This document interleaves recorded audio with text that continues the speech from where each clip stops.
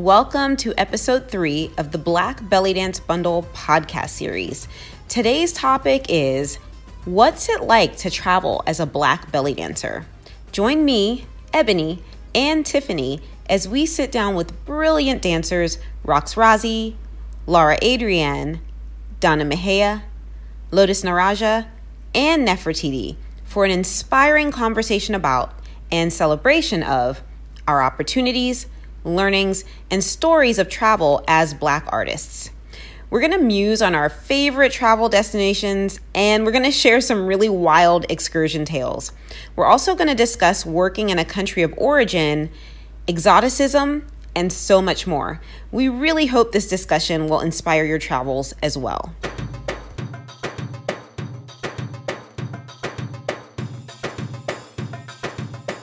Hello, everyone, and welcome to Yalla Rocks. My name is Tiffany, and usually I'm the host, but as we've been doing for the past couple of episodes, I'm going to hand it over to our guest host, Ebony. Thanks, Tiffany. So we are back for our third and final episode of the Black Belly Dance Bundle podcast series.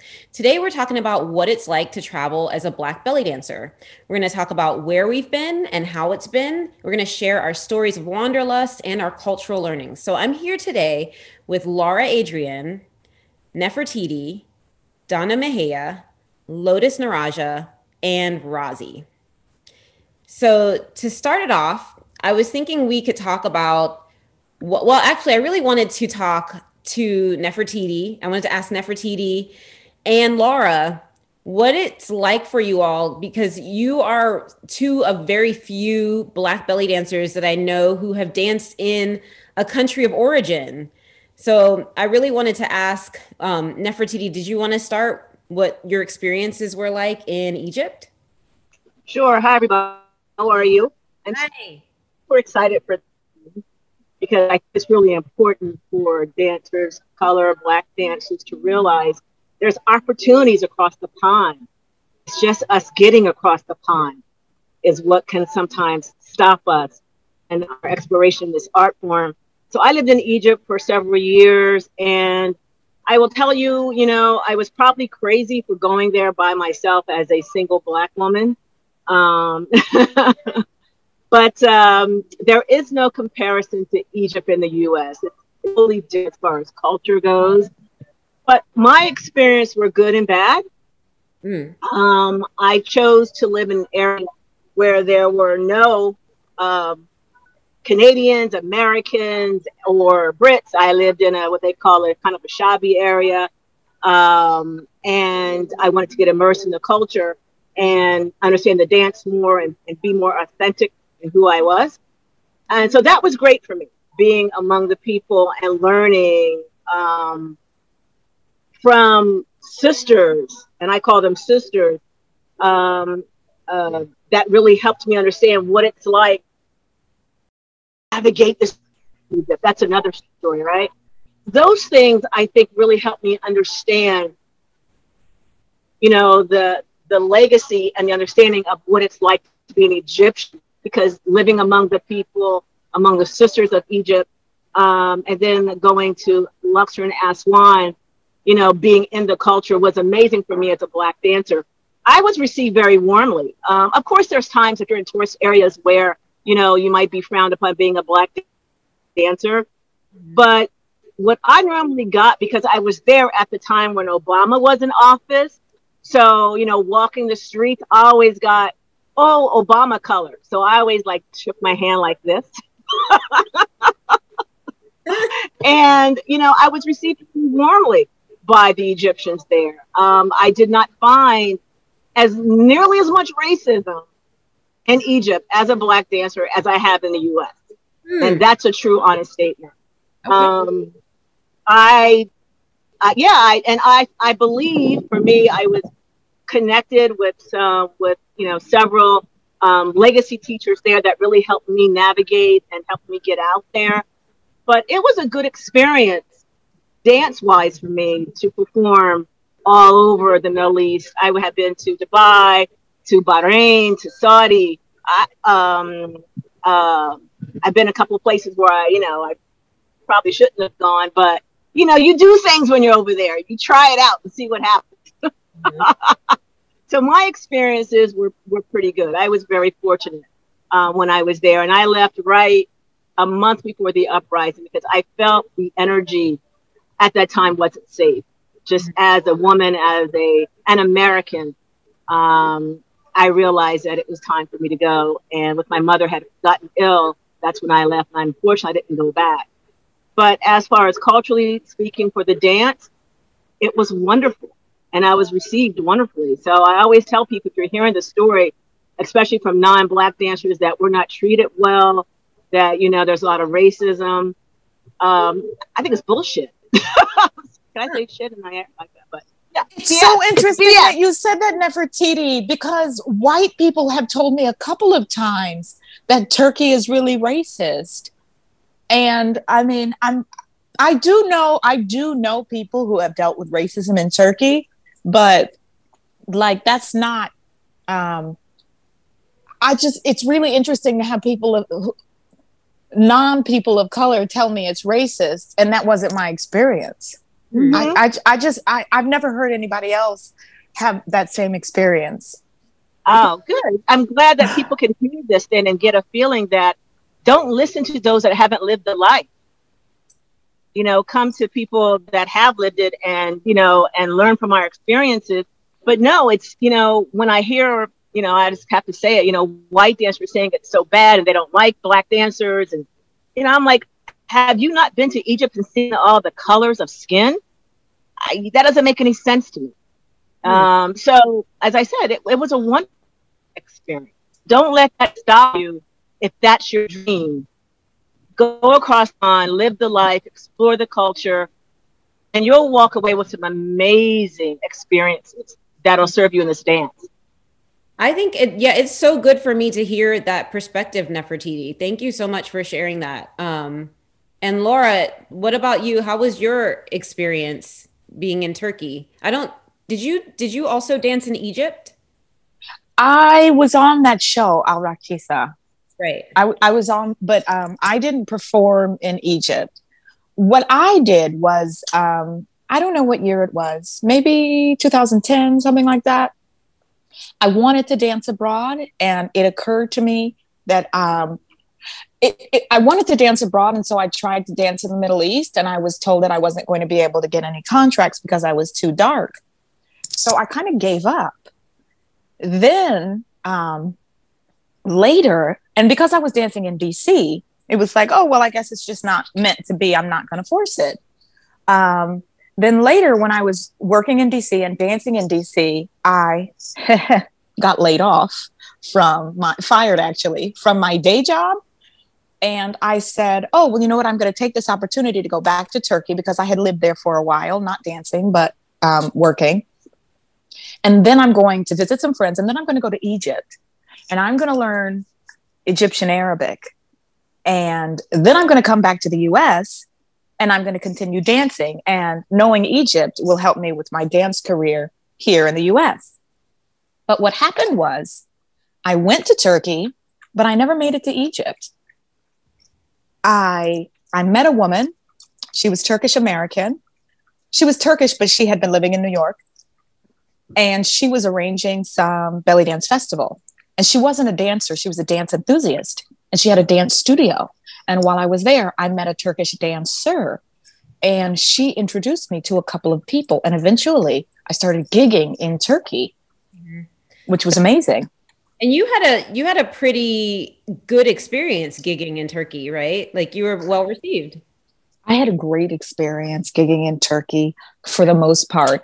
Like all of the horrible things that happened to me while I was living in Turkey were not because I was Black. It was because I was a woman. So if I was ever mistreated, 99% of the time, it was not because I was Black. As a dancer abroad, I did have trouble with maybe people trying to date me or people trying to take my tips, like managers trying to take your tips or those things aren't necessarily specific to. No, as a Black dancer, I was well received, and it was a great experience. I really enjoyed the opportunity to dance so often and to really hone my skills. Well, it was really good for me to see you there. Like, it just really inspired me to see another Black woman doing that, because I didn't really know of anybody else who had done it. So I think one night when I came to visit you, like, broke down and was like, "It's so good for me to see you here." I do remember. So yeah, I want to reach out and ask, like, Lotus, I know that you're in Portugal right now and you're like living the dream. It just looks so amazing what you've decided to do. And yeah, did you want to talk about how things are going for you and in your past travels? Certainly. Yes, I'm currently living in Lisbon, Portugal. Love it here. Sunny, beautiful, sunny Portugal, just beautiful beaches, everything. But my journey as far as traveling and dance is I wanted to be able to bridge the two. My passion is dance, but my affair was with travel. And I was trying to find a way to connect the two. The best way that I could put it is I wanted to start dancing abroad. I wanted to get the contracts abroad. And I was hustling dance just like every other dancer out there. You're working gigs, working contracts, doing workshops, but I just had this yearning to do stuff abroad. So one day I was teaching at a New York convention and someone from the UK said, "Hey, I remember you working in the UK at a London convention. Do you mind coming back? I have other opportunities, for you, and people really enjoyed what you did." And I was like, "Wait, does the door just get kicked open?" So I did. I jumped right through that door, and it was amazing. It was a dream come true. I was able finally to make that connection. Both of them feed my soul. I've been traveling forever. My husband and I travel together, and being able to connect the dots and make contracts in countries, European countries, Asian countries. It was just, one after one after one. And all it took was someone reaching out to me or me just shooting an email saying, "Hey, I may be in your area," or "Hey," and it didn't even have to be a belly dance studio. It could just be a regular dance studio. And they're just like, oh, well, that sounds interesting. Here are some videos. This is what I do. Look at all of these other dancers. So it gave me a great way to not only make connections and network. And now that I'm living here in technically Europe, but in Lisbon, Portugal, so many more opportunities have opened up to me because I now am across the big pond. So now I can shoot over here. I can go to Greece. It's easy to go to Asia, India. So I love it. I absolutely love the connections that were made that way.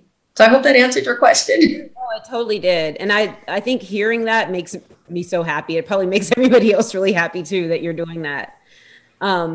Yeah. And then Donna, I know that you've traveled extensively too. How has it been for you? Do you have any stories that you want to share, or any of your experiences? Oh, thank you, Ebony. I think my experiences have been very different only because I've done a lot of commercial engagements and private engagements around the world, but the majority of my extended residencies were through the university systems of the world. Mm. And so it's always interesting because there's I guess a code amongst university professors worldwide. There's respect for scholarship, for contributions to the field. And it's lovely to automatically have these social systems established when you arrive.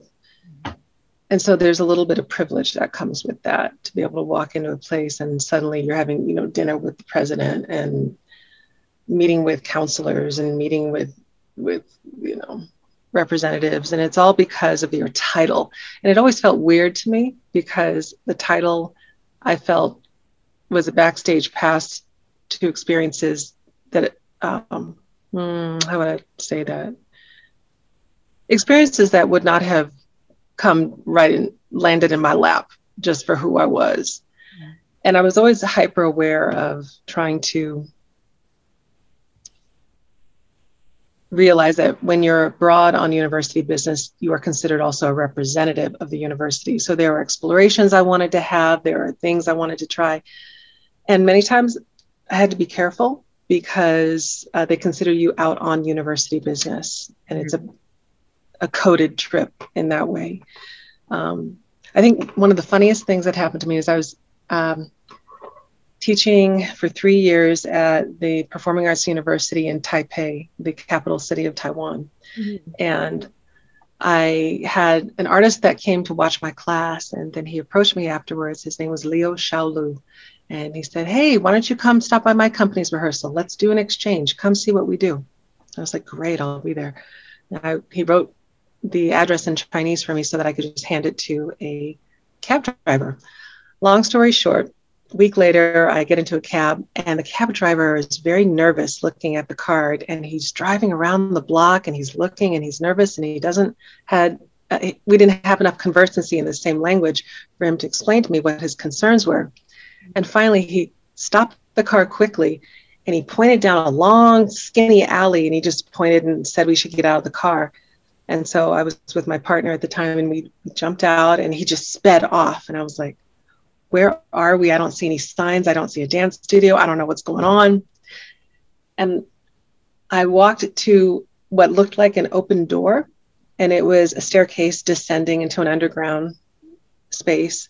And it was very dark. And as I went down into the space, I'm like, I don't think we're in the right place. And as I rounded the corner at the stair, I saw slicked up bodies sliding all over each other in the dark. And I was like, breaking university codes. I need to get out of here quickly. And all of a sudden, my friend Liu Xiaolu emerges from this group of people. He's like, welcome to rehearsal. Come on in. And I was like, wait, naked? Where are we? Naked bodies? Just a little thong on. And what it was is he was doing something astonishing. All of his dancers were slicked up in baby oil, and they had bungee cords on to the ceiling, and they were bouncing and moving all over each other with a rubberized floor, sliding off of bodies. And when I let myself see past my assumptions, I was seeing the most extraordinary dance that I'd seen in my entire life. To this day in my career, I've never seen anything like it. And so those are the kind of things where I found I had a filter that was from the university. Yeah. And I always had to slow down and make sure that I wasn't losing the option to see the world in new eyes and in new ways by having, a label and a title that followed me everywhere that I went.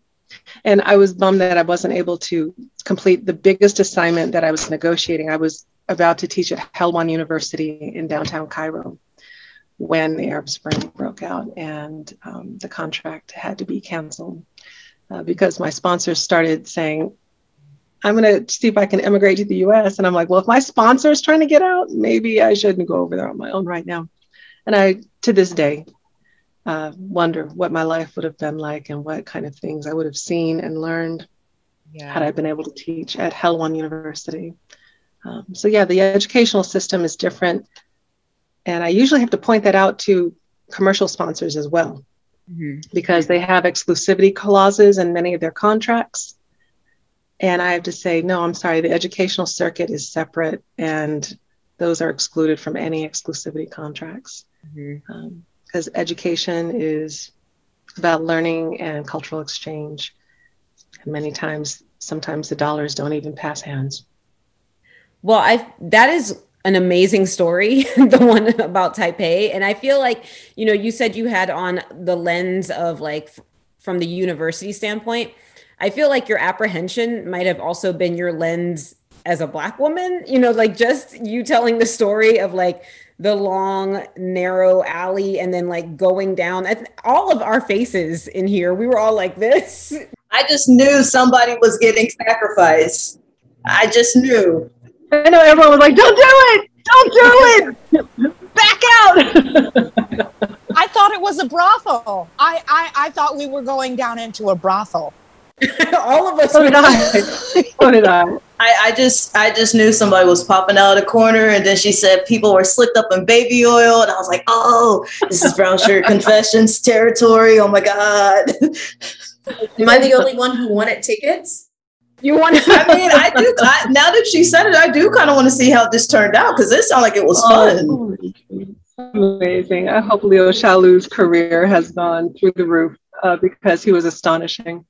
But honestly, every other place, I have some visual ambiguity in my multi-ethnicity. And so I think a lot of people are confused and don't know what I am when they see me in other countries. Mm-hmm. And so I was screamed at in South Africa by a young boy who told me I was a devil and that I had no right to live. A young was that because you were light skinned? Because I know with some people, albinos, they're like they're devils, they're ghosts, and they will try to take you off the census if they can. Yeah, so I've had a lot of difficulty traveling in Africa for that reason, but I still keep going back because that's where my deepest learning and joy can be found.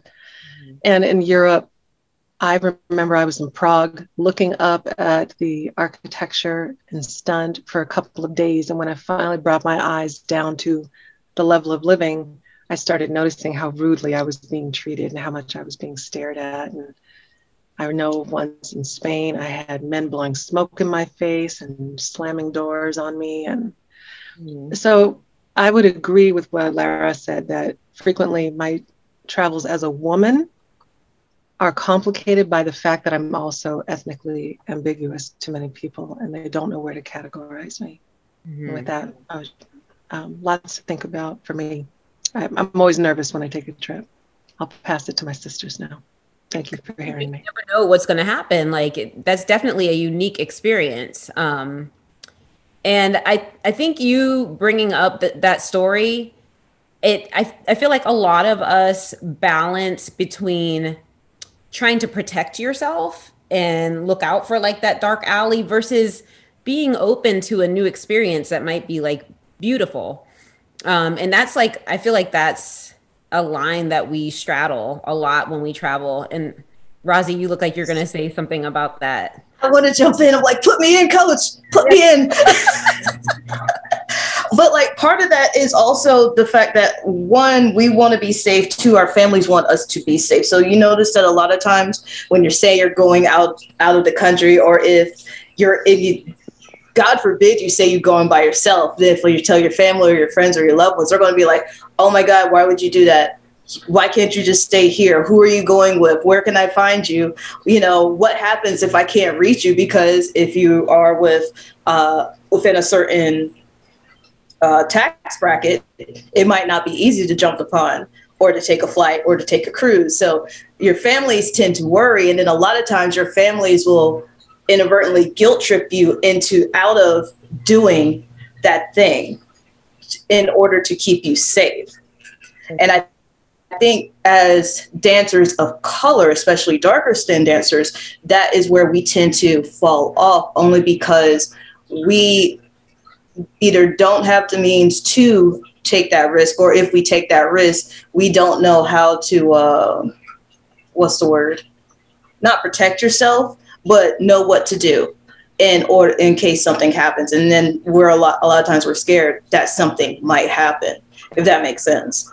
Yeah, for sure. It's definitely a delicate balance. And I always have to remind myself that, my family members who might be really, have a lot of nervousness towards the things I'm going to do, I have to remind myself that they have good reason for their fears. Yeah.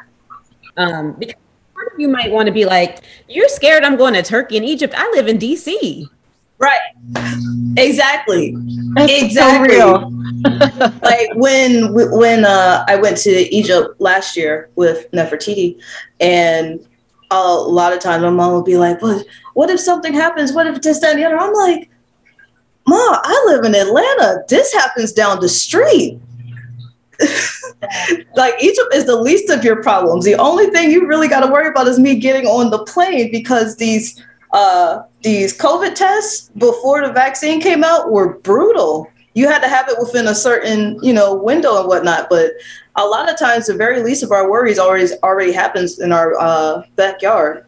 So at this point, it's just being able to have have faith in yourself, to step out on faith and take that risk, Yeah, I love that, Rosie. Do you find that there's been certain places that you've traveled to where you feel especially welcome? The last place that I traveled to outside of Egypt was pretty cool. We did we were very welcome when we were in Egypt. A lot of the darker skinned people who looked like me, they were like, oh my God, we're the same, we're the same. We're glad to see you, this, that, the other. A couple of years ago, I went to Japan for a stage play in Tokyo. And that was pretty much homegrown. Some of the dancers here in Atlanta, we linked up with some dancers in Japan. It was like, hey, we want to do a stage play. Are you down? And they were like, yeah. So when we got there, that was actually really fun. A lot of the dancers there, there weren't that many professional dancers. A lot of them, they do it as hobbies. Well, they were so excited to have us there. So it was a little bit of a culture exchange. The language barrier was there, but we were able to kind of understand through motion and through action. We had one person who was the translator. But I had a good experience in Japan, but also it's Japan and it's the city of Tokyo. So being a darker skinned person there might be different than being a darker skinned person in rural Japan. And I'm assuming, because Ebony, you went to Japan too, so you might have had a different experience, right? Well, what's interesting is whenever I first started to travel internationally for dance work, I was most in demand in Asian cities. Mm-hmm. Like the world over, the people who wanted me to come and teach and perform the most were people in Japan, China, India, South Korea. So I'm not sure. I have a little bit of an idea why I was so popular in Asia. Somebody once told me that I had some YouTube videos that really blew up in Asia. But yeah, people in Asia seem to be all about some ebony for a long time. So yeah, and I was always treated really well. And it was great because I love Asian cities. So I had a great time pretty much everywhere I went. But I do also understand that I was showing up in these cities as an artist that was invited. So I was like hosted and I had people taking me around. So there's a lot of privilege to that. It's not like I was, just showing up by myself. So. Yeah. And I also think with a lot of those cities, and Donna might be able to tell us a little better, hip hop tends to be really big out there. Hip hop and some elements of Black culture. So it's like, if we get like a authentic Black person, it's like, yes, learn all you can. Yeah, for sure. Rosie, this is Donna speaking. That is so true. That is so true. Matter of fact, I would have young folks come to my dance classes and just hang around. And then afterwards, as I'm packing up, a whole crew would walk up to me like, we want to battle. And I'm like, I am not going to battle you right now. But hello, hi, my name is Donna. Let's talk a little bit. And then they'd say, okay, well, then come to the club. And so I would get to go to these nightclubs and see their rendition of our culture. And so that's where, for me, it's been a scholarly pursuit as well, Rosie, and what you're saying in that there has been a flow and an exchange of culture that's been happening for at least 30 years in a contemporary setting, right? So you've got the remix of dance vernacular that we're doing of source cultures, but in reverse, the Arab world loves hip hop. The whole world loves hip hop. It became the #1 music of the world in 2017. Oh, was it really like the number one? Wow. I just wanted to drop in and agree with all of you.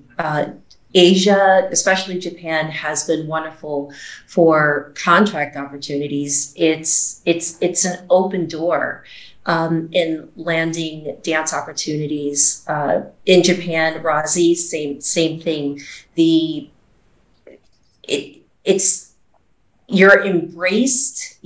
How you teach and how you dance seems to be very embraced there. When I was there in Tokyo, it was Maragan, Shabi, putting a different spin on it. The dances they don't necessarily get from their teachers, those were the most popular ones that look through all of your classes. No, we want this. We want the edge. We want the hip hop. We want the street dance, the urban. We want all of the urban dance classes. And give me the dirt. Yes, give me the dirt. That's what I want. And so once Maragan, once urban belly dance or street belly dance style opened up, that's when all the opportunities came through. So I always want to tell dancers, especially dancers who are listening into this podcast, don't be afraid to reach out, especially to Asia. Don't be afraid to contact someone and try to get an opportunity over there, because they're there. They love us. Mm-hmm. Yeah, for sure. Does anyone want to share travel experiences, like funny stories? I had one really unique experience, which is kind of the opposite of some of the stuff that we were talking about in the podcast episode when we were talking about like our hair as Black dancers, like how we are often needing or feeling like we need to conform. I had this weird experience where I was going to perform, and the host was pretty upset that I wasn't going to wear my afro. And that's like the reverse of what you would think. And it was very strange. I was like, but because I was doing something else. I was, your different styles of dance or your different music that you'll use will often suggest what you should be wearing. And like, maybe you want to pull all that together. In this particular piece I was doing, I was not going to wear an afro. And it was just funny because this person was non-Black, and they were like, well, maybe you can take your afro out for the second piece. So I was wearing a wig. So you know what goes on under a wig, right? So that is so funny. It was funny, but it was awkward. And it was, I was speaking to a friend who was like talking me through it. And my friend was like, listen, you're not like a baby doll that someone hired that, you show up and look however, you're an artist. So that was like one different cultural thing, like, because this was a non-American situation that I was in, where my host expected me to look blacker than I was presenting in that particular day. So yeah, I don't know if anyone has ever experienced that. I know it's usually the other way around. They want you blackity black. I've had that in Turkey too. I've had, like, now that you mention it, and you know what, maybe it's not that funny. It's just so ridiculous that it struck me as funny. But I have had people like find out I'm a belly dancer, and they're like, well, do you also do hip hop? And I mean, I can dance hip hop when I hear it, but I'm not going to do it on stage. And they also wanted me to do like a samba, because I look like I could be Brazilian, or I look like I should be good at hip hop, and I'm not. I can only do that one basic samba step, and I can only dance hip hop in a club. Mm-hmm. But they assume, and I've also had somebody ask me if I had an afro, and I said, actually, no, I don't, and like didn't believe me. Like, you have one in your pocket that you. We wear our afros as hats around here. So I have had that more in Turkey, more than racism. You run into fetishism. Exotification. Yes, exactly. Mm-hmm.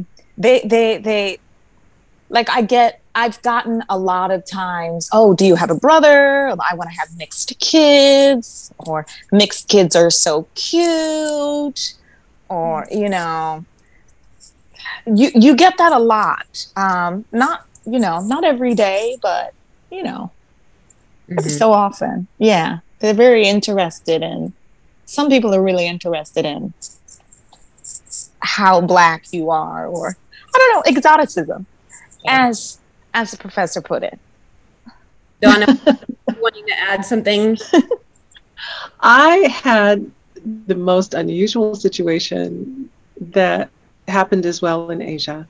I was in a night market, which is where the streets convert into being shopping areas, and vendors set up food stands, that kind of thing.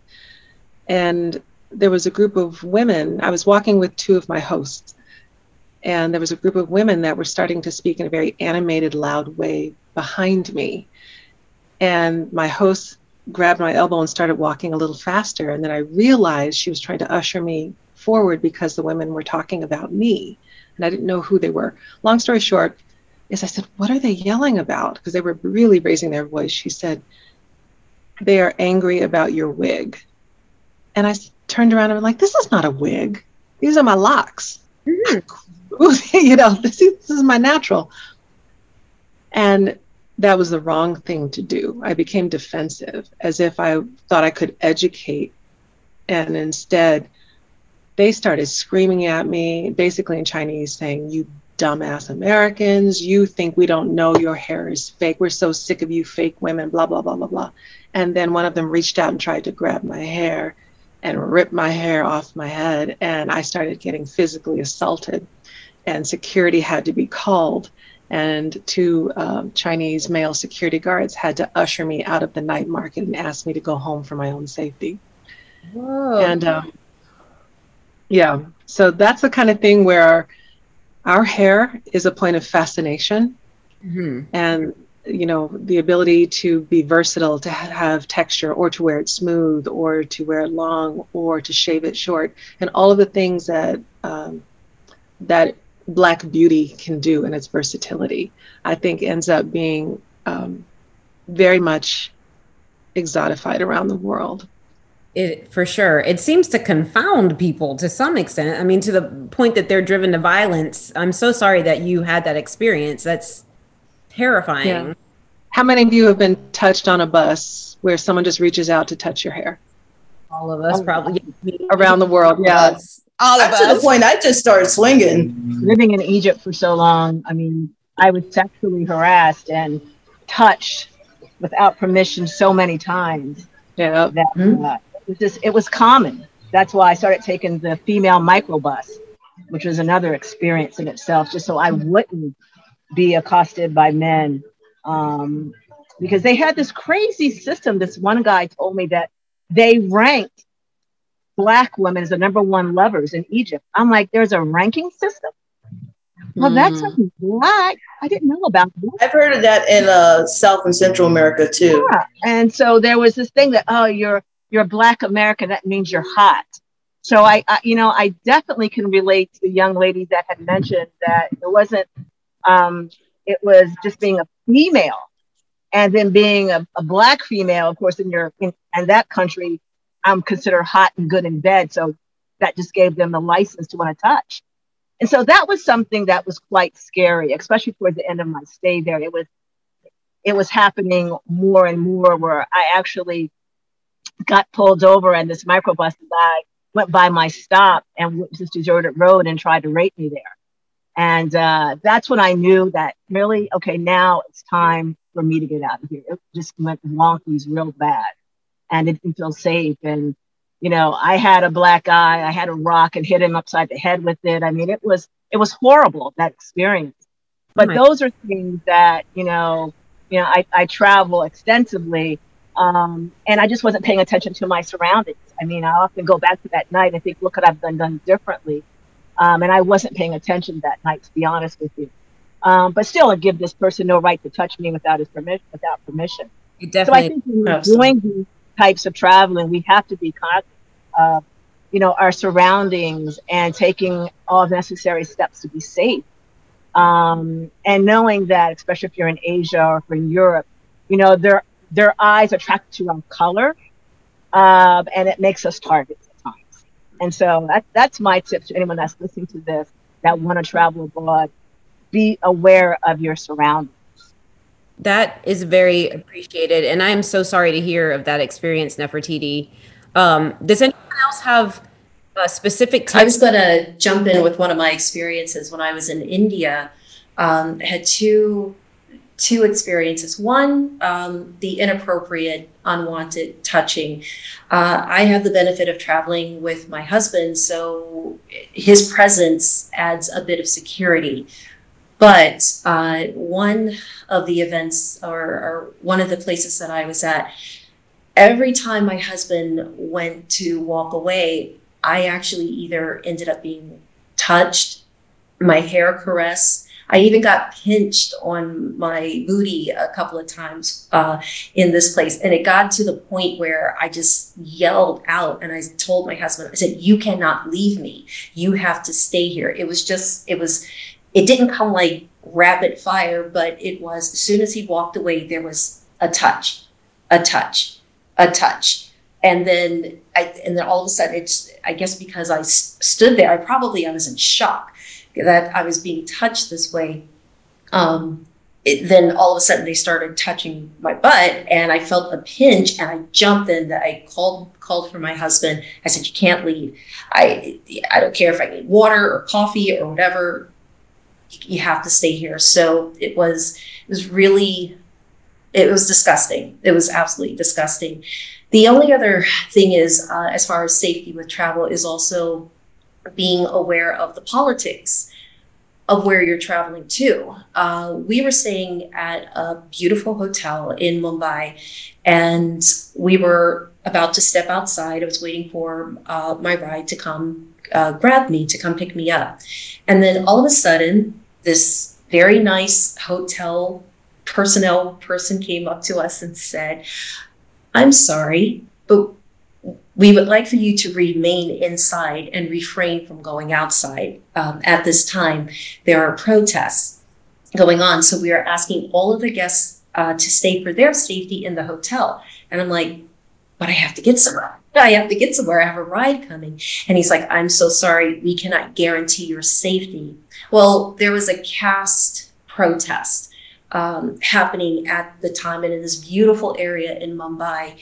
Us stepping outside of the hotel, we could have been injured, we could have been killed. So we actually had to wait. There were thousands of people in the streets, fires, cars were turned over, and it just made me realize, oh my gosh, in this beautiful, grand, beautiful hotel, stepping outside, you're putting your life out there. You're taking a chance when you step outside this hotel, and they barred the doors. So there was that other uncomfortable feeling like, oh crap, I can't leave the hotel. I'm actually being held hostage here. I'm being, hostage may be a strong word, but my freedom was being compromised because of the politics of another area of another country. So those were my two situations. Wow. Yeah, that's frightening. Horrifying. Yeah, it's not just being a woman. It's not just being Black. You also sometimes just being an American, or like knowing what politics are going on, or what's going on where you are staying, is like, these are things that you need to know in advance, and keep top of mind as you move about.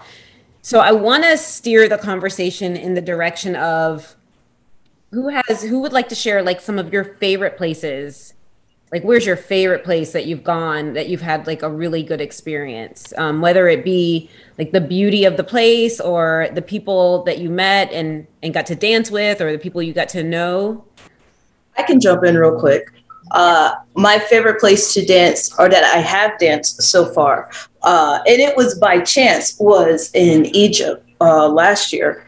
So I don't know if you guys are familiar with the series of workshops we did with Tommy King and Yusri and Aida Noor and Lucy. So this was my first time being in Egypt. And one thing I learned is when Tommy does workshops, he also does them with Yusri El Hefni, who is a major drummer out there. So we were warming up, getting everything set up for recording, and Yusri is warming up on his tabla. And, I'm just sitting here just doodling, listening to the rhythm, not paying attention. And I had stopped, and he stopped, and he looked at me, and I looked at him, and he goes back to playing. So I guess he wanted me to dance. And I was like, oh my God, this is not a drill. Okay, we're going to go. So I think that was like one of my most fun moments as a dancer, just to be, the stars aligned, to just have this one little moment to play and have fun with somebody you would have never thought that you had a chance or even would be in the same room with. Also with Dr. Hassan Khalil, who I met through Nefertiti. We got to meet him. I've been in his house. His house is amazing. If you guys ever get to go, you guys should totally go. But that's a lighthearted memory. I think that was one of my favorite memories as a dancer traveling so far. Nefertiti, where's your favorite place? Oh, let's see here. Woo, that's a hard one, Ebony. You know, my favorite place, my most interesting place, I think I dance. I will have to be, not my favorite, yes, for the beauty of it, was Antarctica. I was commissioned to do a cruise ship.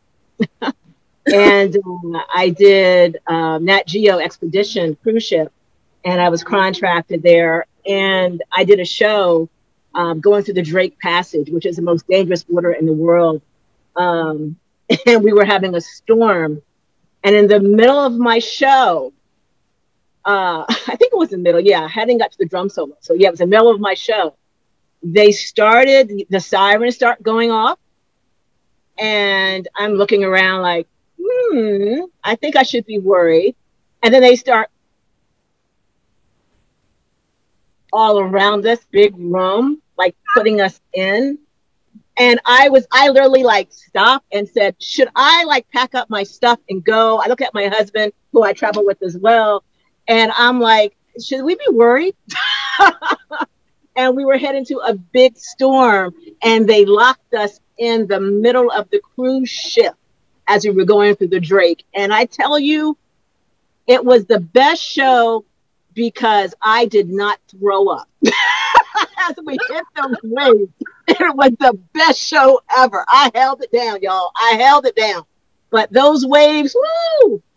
But that was my best show, and I got talked about quite a bit because I held it down and I danced through going through the Drake Passage in the middle of the storm. And someone's got a video. I think my friend Alice has a video of that. But that was an interesting show. Wow. What in the world? Well, first of all, I don't think I know anyone else who's been to Antarctica. And not only did you go, you were performing on a ship during a storm. During a storm. Yeah. This is how Nef rolls. Yeah, it was crazy. This same company hired me to go to Tahiti next month. So I'm like, I don't have to worry about throwing up or the rough passage next month. But yeah, that was the most scariest, but my greatest show, I think, because I held it down. And, and when I say I held it down, I mean I held my stomach in. Oh my gosh. Donna, what about you? What's your favorite? Oh, you kind of ask. I cannot think of a favorite, to be honest with you. Every place that I've gone, sometimes it's a food adventure, sometimes it's a people adventure, sometimes it's an environmental awe that overwhelms me. And sometimes it's just one experience. You meet someone that just blows your heart so far open that you think, I never would have thought I would find that here, but somehow the magic found me. So I would have to say it made me feel as if the world is my family, and it gave me a lot of reverse culture shock coming home sometimes. But it also made me fall in love with humans and want to be very patient, very giving, very, very generous in spirit with all humans. And so I think for me, some people learn that or inherently have that in their personalities. I learned it through travel. And that was a maturing that I needed because I was pretty self-centered as a young person. So I'm just grateful for everywhere that I've been. That's beautiful. I love that. Laura, do you want to share your favorite? First of all, I'm touched by what Donna just said. You are so interesting. I've always admired you ever since the first time I saw you on YouTube. But anyway. Love back at you. Love back at you. Thank you. Thank you. I actually want to say something kind of similar. Living in Turkey gave me an opportunity to do a lot of things that I couldn't have done otherwise. Like when Nefertiti was talking, I remembered that I also did a cruise and I got to see Greek islands and Santorini and It was amazing. And then when Donna Mejia was talking, I remembered like environmentally beautiful. Once I got a phone call at like 7 a.m. to do a gig that night in Dalaman, which is a different part of Turkey. And I was like delirious. I didn't know what they were talking about. But I packed a costume and I went, and I was flown to Dalaman, and it's a mountain, and we were at a hotel. And then that night, like 10 girls performed at like this corporate celebration of some kind. It was amazing. So I've had a lot of really amazing experiences, bad ones too, but like it shaped me as a person. Yeah, it's just been great. And yeah, amazing. I don't have a favorite. That's beautiful, Laura. You don't have to pick one favorite, but like that that share was great. And then Lotus, you want to share? It doesn't have to be one favorite. It can be just what you love. There's so much beauty in every single country that I've either had the opportunity to teach or perform in, but there is one little country that captured my heart. It was San Marino. It basically is a country within a country, and I was invited to perform in Italy, in Rimini. So there were two shows. There was Rimini and there was San Marino. And you heard about San Marino, but you're thinking it's like Vatican City. And what I loved about San Marino is the moment I arrived, I just felt like I was transformed back in time. The small cobblestone streets, the stone streets, the medieval architecture, walking through different tunnels and archways. And then this is just to get to the theater. And getting up to the theater, there was this huge fountain, and I felt like, oh gosh, this was a fantasy place to actually perform in. And then when I walked into the theater with the murals on the walls and the tile, all Italian style, I just stood there, and my husband has a picture of me standing there with my mouth open, like, I'm actually going to dance in this place. It stole my heart. So probably San Marino for its beauty, its independence. There's no official passport stamp, but we ended up climbing up this mountain, and I wanted a passport stamp from San Marino because you drove into it, and you fly into Rimini and you go to San Marino. And then from that point, I have my little San Marino stamp, and that meant everything, just how breathtaking that little country was. It was absolutely breathtaking. So that was probably my favorite area, I would think. I feel like now go on YouTube and look that up. You just painted a visual. I feel like all of us were like, no, I want to look it up. It was beautiful. It just a little slice. It's located in Italy, but so is Vatican City. You could probably take half a day just to explore, and you just sit on top of a turret and you're just like, yeah, this is nice. But it was beautiful. So that place is one of my favorites. Thank you for sharing that with us. And I feel it. I feel y'all on like, how could you ask us to pick our one favorite? Because I'm sitting here like, oh my gosh, pick one. So I'm sorry for the question. But if I have to pick one, maybe in the proximity of, I think it would be Japan. I really love Japan because I really love eating. And I think Japanese food is some of the most delicious food ever. But the other thing that I really love about Japan, I feel really safe there. I feel like the crime rate is really low, and I like to be out and about doing stuff, often on my own. So, and I try not to have like a false sense of security. I know that, bad things can happen anywhere, but that's really important to me, feeling like I'm safe. So I think Japan, and I am going to slide in a little bit of Burning Man. That's like my favorite place to travel to and dance. It's my favorite place in the world. And again, it's like some place that I feel very safe and very free. So yeah, and a lot of your answers really made me feel like I need to check some of these other places out, some of the other places that you all described. So does anyone else have anything that they want to share before we wrap up? Donna does. Donna just wants to say thank you. The whole Black Belly Dance Bundle has been a joy, even in the opening stages. And I just want to say the level of organization, the intelligence of the questions, the ability for all of us to connect as Black professional dancers, to me, is rare, precious, and I'm just very grateful. And I have a lot of admiration for absolutely all of my fellows in the room, and for you and Tiffany. Thank you so much.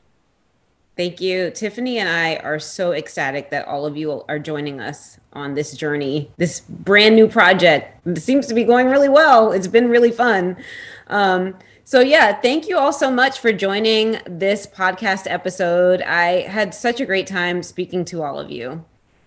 Thank you so much. Thank you. Thank you for having us. Thank you. Thank you.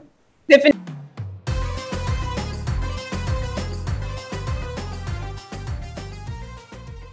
What an amazing finale to our 3-episode series here on Yalla Rocks for the Black Belly Dance Bundle. Sharing my platform with these amazing dancers has been an absolute honor, and hopefully we'll be inviting everyone back for their own solo episodes sometime in the future. And these roundtables have been awesome, so expect more of those to come your way. You can get the details to follow Donna, Lotus, Nefertiti, Razi, Laura, and Ebony on the show notes page at thebellydancebundle.com/92. And, of course, if you're listening before February 25th, your time is running out to get the 2022 edition of the Black Belly Dance Bundle. So make sure to get your copy before the sale is over. And if you're listening to this far in the future, make sure you follow our amazing guests to see what they're up to now. You're going to want to be a part of it. And as for what's next here on the podcast, well, I'll see you in just a couple of weeks. We're going to be taking a minute to look at what's happened to our goals so far this year. Don't worry, mine have fallen apart too. And see how we can reframe and rework ourselves back on track with some compassion and clarity. Until then, check out the Black Belly Dance Bundle and make sure to go and tell our guests how much you've enjoyed these episodes. And feel free to subscribe anywhere that podcasts are found. I'll talk to you soon. Thank you so much for listening.